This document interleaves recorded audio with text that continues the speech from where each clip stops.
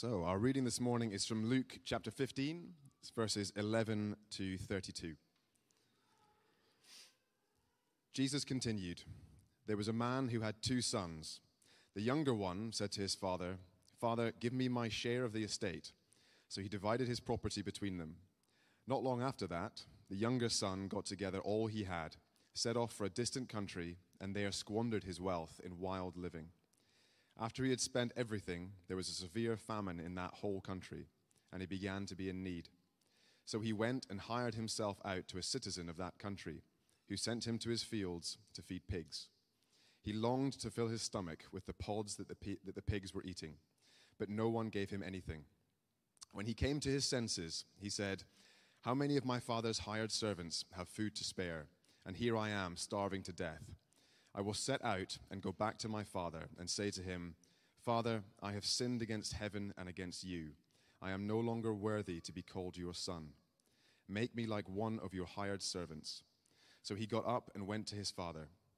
But while he was still a long way off, his father saw him, and he was filled with compassion for him. He ran to his son, threw his arms around him, and kissed him.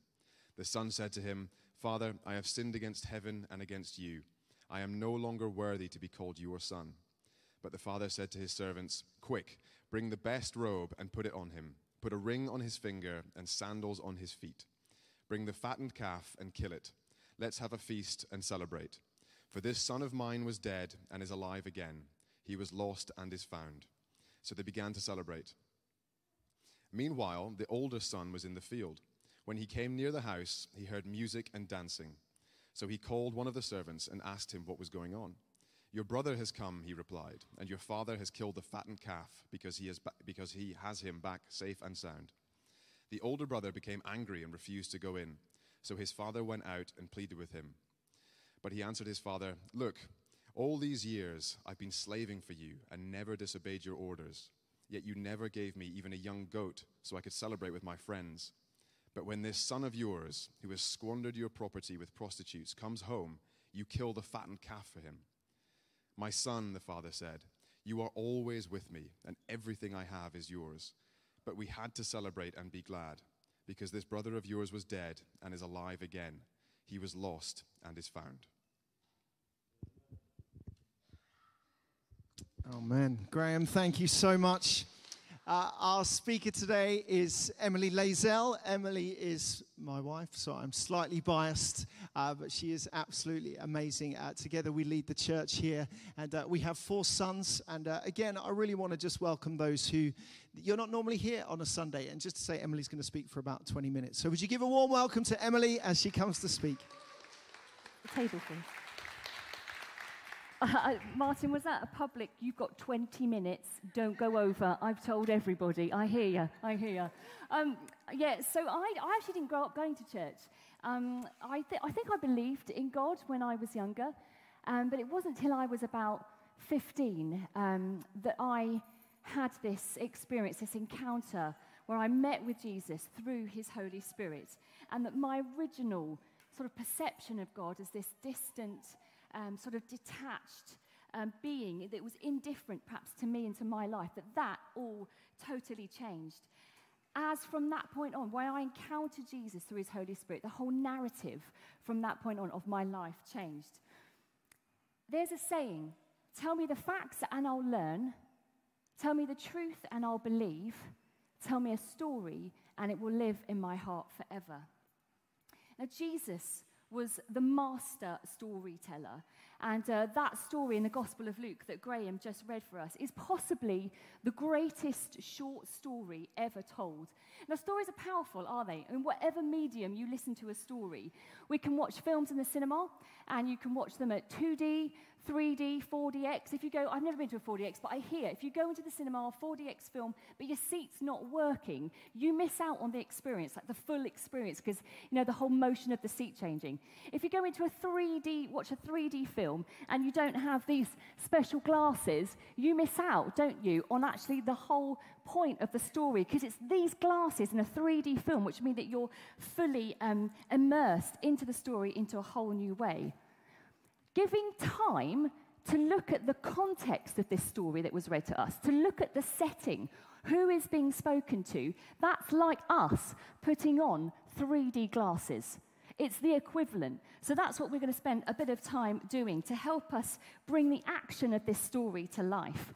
And this story is one through which, the glasses through which we view this story is ancient Middle Eastern culture. You had the Pharisees and the teachers of the law, the religious people at the time, and they had a massive problem with Jesus hanging out with sinners. So Jesus, in this story, he's responding to their complaint. He's responding to them by telling them a story. And this story's got three main characters: the man, who represents God; the older brother, who represents the Pharisees; and the younger son, who represents sinners. You've got this younger son. He basically goes to his dad and he asks for his share of the inheritance. Now, in this culture, that request is pretty dishonoring, pretty hard to hear, but especially in the Middle Eastern culture, because it was like going up to his dad and saying the equivalent of, "I wish you were dead." It was a shameful request. And in this strong honor-shame culture, the expected response of the father would have been to have thrown the son out. But this father didn't respond like that. He gives his son what he asks for. Having heard that introduction to the story, Jesus' listeners are leaning in. They're really leaning in because they're thinking, gosh, this father, what kind of father is this? This father takes two emotional hits. First, the shame of his son even asking, and secondly, going through with his request. His listeners are thinking, what kind of a father is this? In verse 13, it says, "Not long after that, so the son acts quickly. The younger son got together all he had and he set off for a distant country. He sells his inheritance for cash, because obviously you can't take your property with you. So we know that he must have sold all his inheritance. And the fact that he left nothing to come back for is evidence. It suggests that he had no intention of returning. He had no intention of doing what he should have done, which was to come back and look after his father when his father would have been old. And that's what would have been expected. So this piles on even more shame onto the father. Now, traditionally in that culture, the older son would have inherited 3/4 of the estate, the younger son 1/4. And as he's taken his estate, obviously, as he can't take his estate with him, he sells it. So imagine the family situation now. You are living in, owning a house, difficult to imagine, I know in London. Imagine, just stretch it. Imagine that you own this house, you own this property, and you're having to sell off 1/4 of that to somebody else, to a complete stranger. So you're having to adjust your whole life, your whole way of living. And every day, somebody else living in that part of your property is this daily reminder of shame of what the younger son has done. And why the hurry? It could have been that it was just super awkward, hanging around the house, thinking, I've got to get out of here. But it wasn't just the home that the younger son had to worry about. It was the entire village. Because once they had heard about the son's request, which is akin to denying his whole family line, once the whole community would have heard that, their anger would have stirred. And Jesus is telling this story. At this point, those listening would have the Kezazah ceremony in the back of their minds. Now, the Kezazah is a Jewish ceremony. It literally means cutting off. So when a former member of the village goes away and then spends all their money on, with Gentiles and then tries to return to the village, he would be met at the village boundary, at the gate, by the entire people of the community. They would take this large clay pot, which was filled with burnt corn and nuts, and they would smash it into thousands of pieces, symbolizing this cutting off, symbolizing this separation, and marking him as an outcast. So, mindful of the anger rising in the village, the younger son legs it. And he goes a long way from home, and he spends his money on wild living. And perhaps a better translation of the word in the original Greek would be extravagant, or wasteful, or expensive living. We know the money runs out. There's a severe famine in the whole country. The younger son is in need. He has done the unthinkable. He's lost his inheritance to the Gentiles, and he knows that the Kezazar ceremony is awaiting him if he were to return, unless he can find a paying job, recoup the money and all that was lost, and go back. In a way, could anything be any worse for him? Then he gets a job feeding the pigs. Now, I love a good word association game. And what do you think of when you think of the word pig? I mean, maybe you're thinking like another animal, like cow or lunch, or I don't know. Now, my name before I got married, my surname before I got married, my last name was Trotter. And my dad, no need to laugh, that's a bit rude. And my dad was a police officer. And so I might sometimes have people in my local village go, "Hey, Trotter, your dad's a pig." And I just think, very funny, very original, thank you so much. But what about you? What are the things that come to mind for you when you think of the word pig? When I asked that question to one of my sons, they said Percy pigs. And I thought, well, that's quite a good choice. Who likes Percy pigs? Who wants Percy pigs? Who wants Percy pigs? Who's got some children that need entertaining whilst I'm talking? No, go on, who's going to... there we go, you put your hand up and you're close. So it's a guaranteed catch. Oh, there we go. That's a good father, isn't it? But in this situation, pigs were bad. For Jews, any association with pigs was terrible. There was no animal that was more disgusting. They were considered unclean, the ultimate symbol of loathing. They wouldn't eat them. They wouldn't go anywhere near them. So we're finding out in this story that this son has not only lost all his inheritance to the Gentiles, he's now working with pigs. He's feeding the pigs, and he's even longing to eat what the pigs were eating. He really had gone as far away from his community, his family, and his father as he could possibly get. Finally, he comes to his senses. And as is so often in any stories, I don't know if there's any filmmakers here in the house, there's this bit where the character tells us his motive. He says, "I'm starving to death." This sums up really what's going on. He's like talking to himself in a field. And I imagine it's a bit like a film director saying to some, like Miranda Hart, you know how she does her shows, look to camera sort of thing. I will set out and go back to my father and say to him, "Father, I've sinned against heaven, I have sinned against you. I am no longer worthy to be called your son. Make me like one of your hired servants." At first glance, reading this, it looks like he's hit rock bottom. He realizes the error of ways, and he decides to head home humbled and repentant. That's what it appears like. But this is where we need the 3D glasses. This is where that kicks in, the context, because the Pharisees and the teachers of the law who were listening to Jesus telling this story, they knew the scriptures really well. And so the line in this story, "I have sinned against heaven and I have sinned against you," was very well known to them. And it was the exact phrase that Pharaoh said to Moses when he was trying to manipulate Moses into stopping the plagues. We could read about it in Exodus chapter 10, verse 16. Everybody knew in that story that the Pharaoh wasn't repenting. He just wanted the plagues to stop. That was his motivation. The son's statement was the same. He wasn't plagued by sin. See what I did there? Plagued. I'm here all day. I'm not here all day. I know it's super hot. He was being manipulative. He was still looking out for number one. His motivation and his motive wasn't repentance, but it was for refreshments. In verse 17, if you look at it, it reveals that he knows that his father's workers had what they needed and food to spare. He knows that's before him. So he makes a plan to go back to his father in the capacity of an employee. So he works out this speech to try and soften the anger of the father. He has 3 lines. He says, "I've sinned against heaven and against you. I'm no longer worthy to be called your son." And then comes in the request, "Can I come on staff?"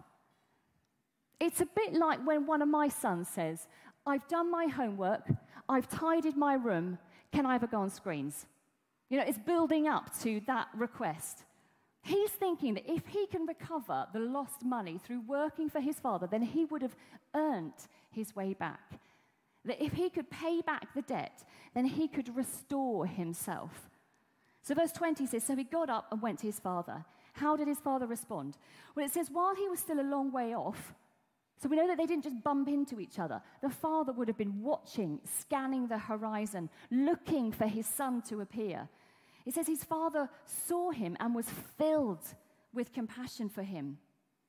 So he didn't know what his son was going to say, but he was filled with compassion just at the sight of him.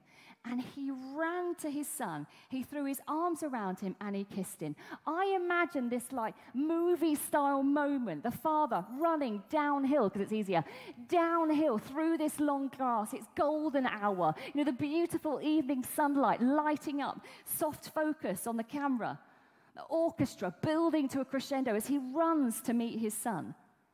But with our 3D glasses on, looking at this Middle Eastern cultural context, that helps us see the reality of this scene.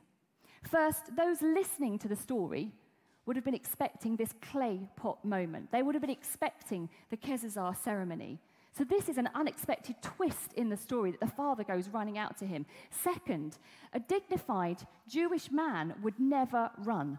They wore long robes, so to be able to run, he would have had to have hitched up his robes, exposing his knees, which again was shameful for someone of his position.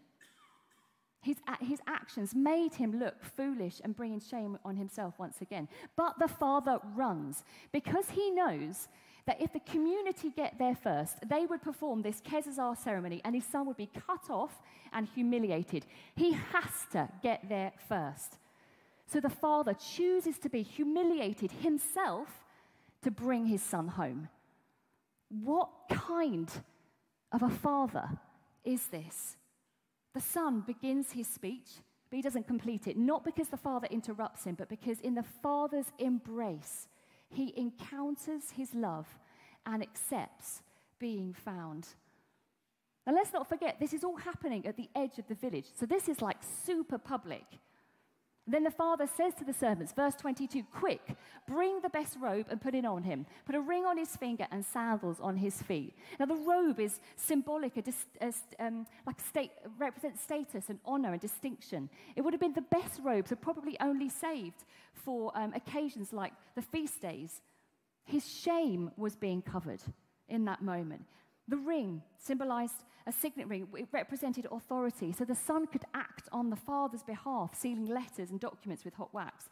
And sandals. Slaves and servants went barefoot, but sons wore sandals. In all this, the father is completely restoring and reinstating the son in full view of the community. And knowing the depth of acceptance that the father extends to the son, the community, for the sake of the father, now will also accept the son. They celebrate by killing the fattened calf and having a party.